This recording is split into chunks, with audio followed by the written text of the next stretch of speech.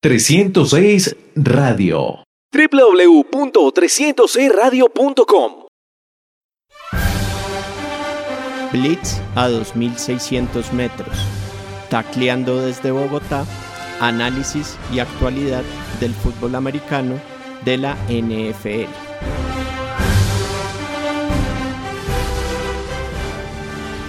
Cordial saludo para todos, bienvenidos a Blitz a 2.600 metros, tacleando desde Bogotá, análisis y actualidad del fútbol americano de la NFL. Un fuerte abrazo a todos a quienes nos están acompañando a través de 306radio.com, además a todos a quienes están en el podcast por medio de Rotonda Deportiva, iTunes, Spotify, SoundCloud e iVoox. Para esta edición les traeremos el tradicional programa de calendarios.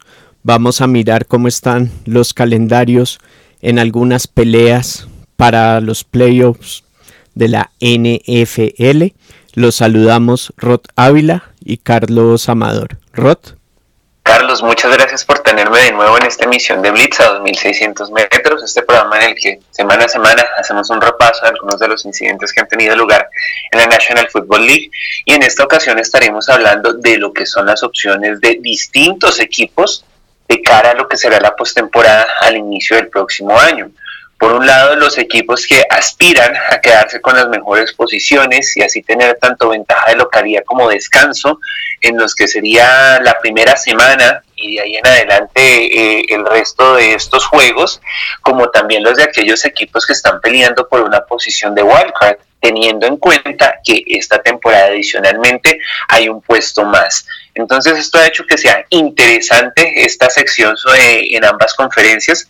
Estaremos hablando también de lo que serán estas 3 últimas semanas para concluir lo que ha sido la dilatada temporada de 2020. Les recordamos nuestra cuenta en Twitter, @Blitz2600MTS, y vamos a empezar por la NFC. ¿Cómo estarían sembrados hoy los equipos? Green Bay 10-3 primero, segundo New Orleans 10-3, tercero los Rams 9-4, Washington 6-7, y luego vendrían los 3 comodines: Seattle 9-4, Tampa Bay 8-5, Arizona 7-6. ¿Quiénes más están ahora en la pelea? Minnesota con 6-7, Chicago con 6-7. Y vamos a empezar por la división del oeste, donde están los Rams y los Seattle Seahawks con marca de 9-4. ¿Qué le queda a los Rams? Recibir a los Jets, luego vendrá un partido en Seattle y luego recibirá a Arizona. Por su parte, Seattle visitará a Washington, recibirá a los Rams y luego cerrará como visitante contra los 49ers. Me parece, Rod, que esta división se va a definir en ese partido entre ambos equipos.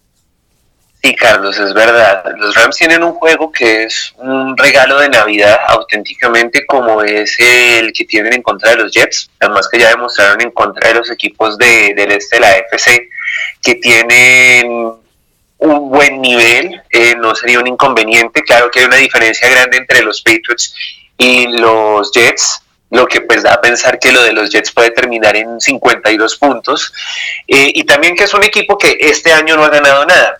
Pero, Carlos, hay que tener en cuenta que ambos equipos se enfrentan contra rivales de división, y los rivales de división, si bien no están peleando nada, pues están teniendo unas temporadas interesantes dentro de lo que puede suceder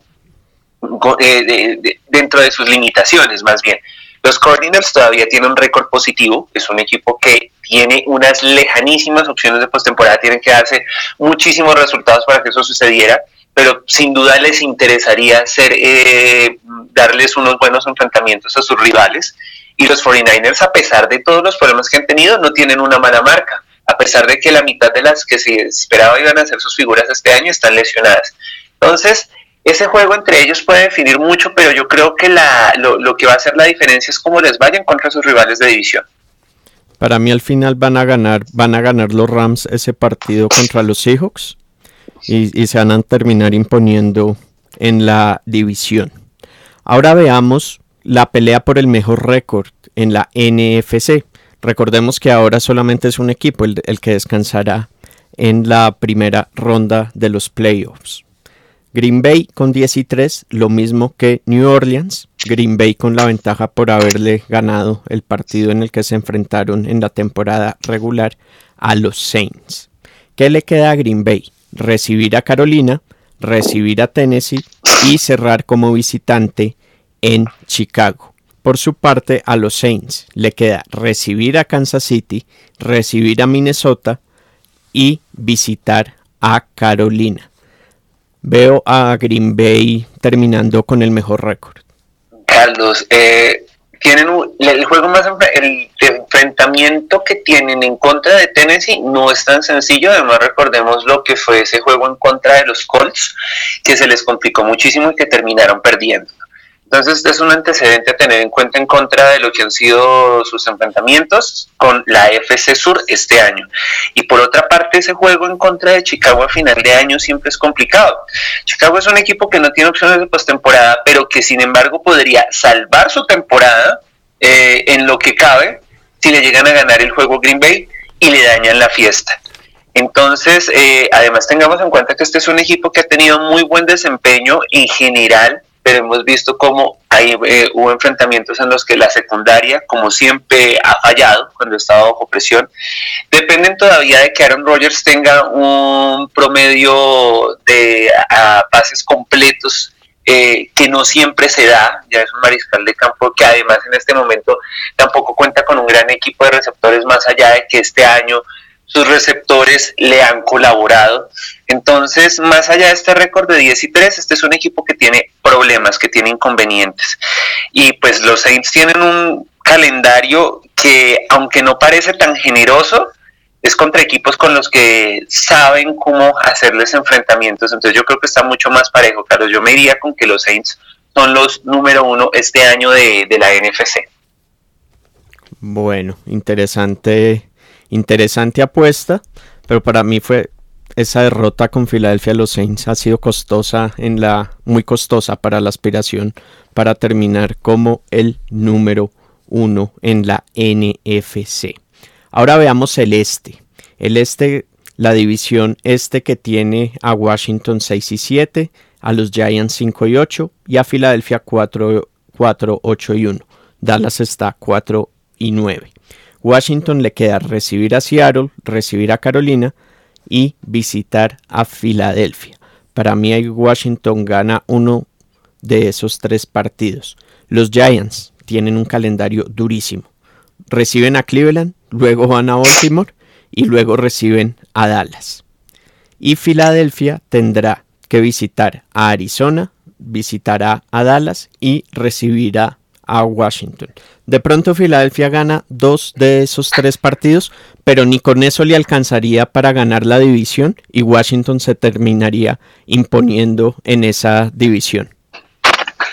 Sí, el asunto con Washington es que es un equipo que es muy débil por la razón de que su línea ofensiva ha sido construida con retazos de proyectos de la línea ofensiva de otros años. Lo de los Giants pues ha mostrado que es una defensiva sólida, sin embargo tienen un calendario muy difícil en contra de 2 equipos que además están peleando postemporada por el lado de la AFC y que además han mostrado que tienen un nivel muy bueno de cara a lo que va a ser el remate de la temporada.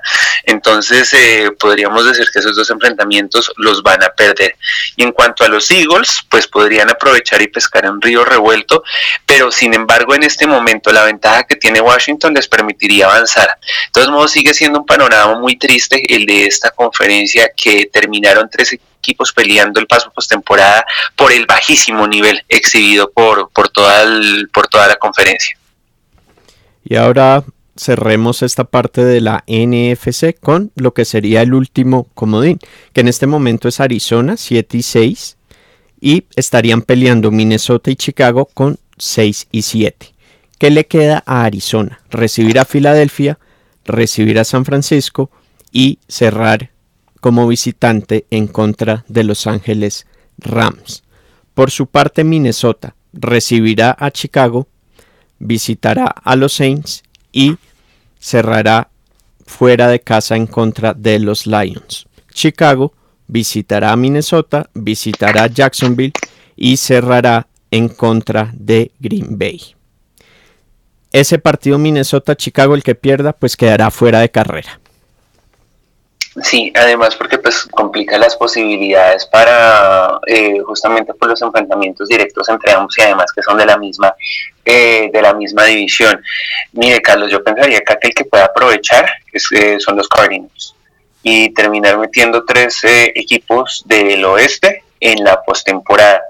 Y además porque lo que ocurre entre Vikings y Bears es que hemos visto la irregularidad de sus mariscales de campo por un lado, la inexistencia realmente de mariscal de campo de los Bears, aunque sin embargo se han dado maneras para ganar enfrentamientos. Kirk Cousins, que ha quedado mucho a ver realmente de lo que se esperaba de él con el contrato que se le había hecho para que este año los Vikes pues fueran por lo menos los segundos de su división, ¿no? Entonces los que pueden aprovechar ahí son los Cardinals y meterse en la postemporada. Y ahora para la segunda parte del programa vamos a ver la AFC y algunas de las carreras. Empezando por la interesante pelea en la división sur entre los Tennessee Titans y los Indianapolis Colts. Ambos equipos con marca de 9-4. En este momento Tennessee terminaría ganando la división. ¿Qué le queda a Tennessee? Recibir a Detroit, visitar a Green Bay y visitar a Houston. Indianapolis recibirá a Houston, visitará a Pittsburgh y recibirá a Jacksonville. Estos dos calendarios, Rod, son muy similares y tienen ahí en la mitad duros enfrentamientos.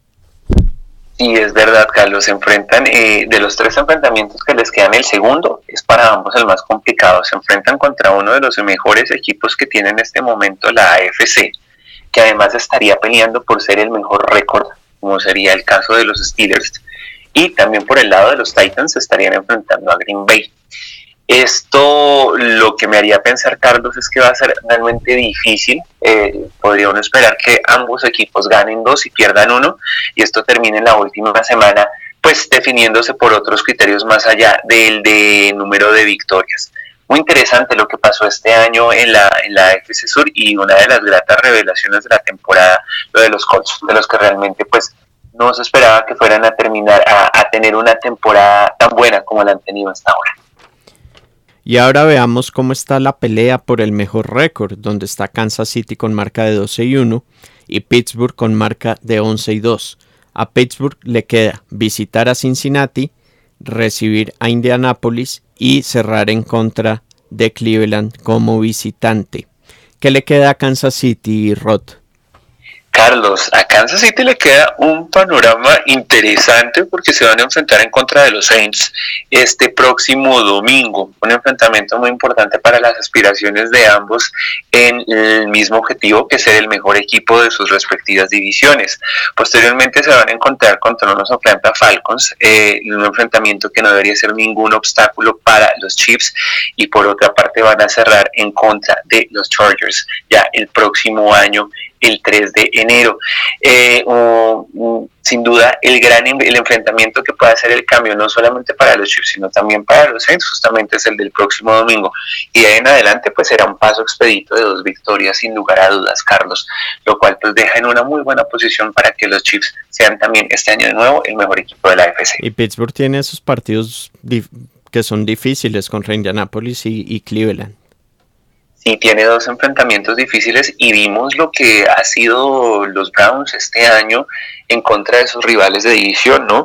Venimos de un Monday Night Football que es considerado por muchos como el mejor juego de la temporada hasta ahora, en que terminaron perdiendo por 5 puntos, pero estuvieron realmente a 1 minuto de conseguir empatar el juego, y por qué no la victoria en un 45-42. Entonces va a ser un enfrentamiento muy reñido, y sin duda lo que tienen que pasar con los Colts. Entonces aquí la ventaja realmente es muy clara para los Chiefs, y quedarse con ese primer puesto de la AFC este año. Y ahora veamos los comodines. El último comodín sería en este momento para Miami con marca de 8-5. Luego vendría Baltimore también con marca de 8-5. Y está también Las Vegas Raiders con marca de 7-7. Anoche Las Vegas perdió con Los Ángeles Chargers. Una derrota que es muy costosa. Recordemos que además se les lesionó Derek Carr. Y entonces, ¿qué le queda a Miami? Recibir a New England, visitar a Las Vegas y visitar Buffalo. Baltimore tiene recibir a Jacksonville, recibir a los Giants y cerrar contra Cincinnati. Y a Las Vegas los dos partidos que le quedan, recibir a Miami y cerrar con partido en Denver. En el calendario road de Baltimore le va a permitir quedarse con la última casilla.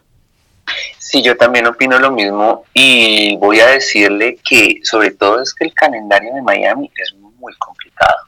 Se enfrenta contra rivales que van a ser muy difíciles de derrotar. Por otra parte, el de Las Vegas, pues no es tan complicado, pero pues haber dejado pasar la victoria en contra de los Chargers, que pues además es el peor equipo de su propia división, fue muy costoso. Y van a tener inconvenientes justamente por la lesión que usted mencionaba acá. Entonces todo está además para que pase Baltimore. Además, por lo que vimos en el último juego, ya Lamar Jackson embonó completamente en este año y va a ser una línea ofensiva poderosa en lo que queda de temporada. Kansas City entonces sería hoy primero con 12-1, Pittsburgh 11-2 segundo, Buffalo tercero 10-3, cuarto Tennessee 9-4, Cleveland 9-4. A propósito de Cleveland, Rod, usted que ahora hablaba de regalo de Navidad jugar contra los Jets, vea que Cleveland tiene que visitar a los Giants también y a los Jets en semanas consecutivas. Sí. Pues esperemos que sea una gira afortunada la que van a tener por East Rutherford.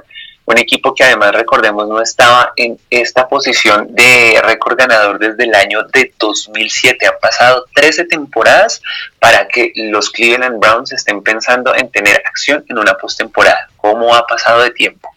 Sexto Indianapolis 9-4 y séptimo ahorita Miami 8-5. En la pelea Baltimore 8-5 y ya pues Las Vegas con situación más difícil con marca de 7-7. A Rod Ávila, muchísimas gracias por habernos acompañado. Muchas gracias, Carlos. Muchas gracias a los oyentes que nos acompañan semana a semana y esperamos seguir contando con el favor de su sintonía en próximas emisiones. A todos, muchísimas gracias por habernos acompañado. Esto fue Blitz a 2.600 metros, tacleando desde Bogotá, análisis y actualidad del fútbol americano de la NFL. Un fuerte abrazo para todos y una muy feliz Navidad. Blitz a 2.600 metros, tacleando desde Bogotá, análisis y actualidad del fútbol americano de la NFL. 306 Radio. www.306radio.com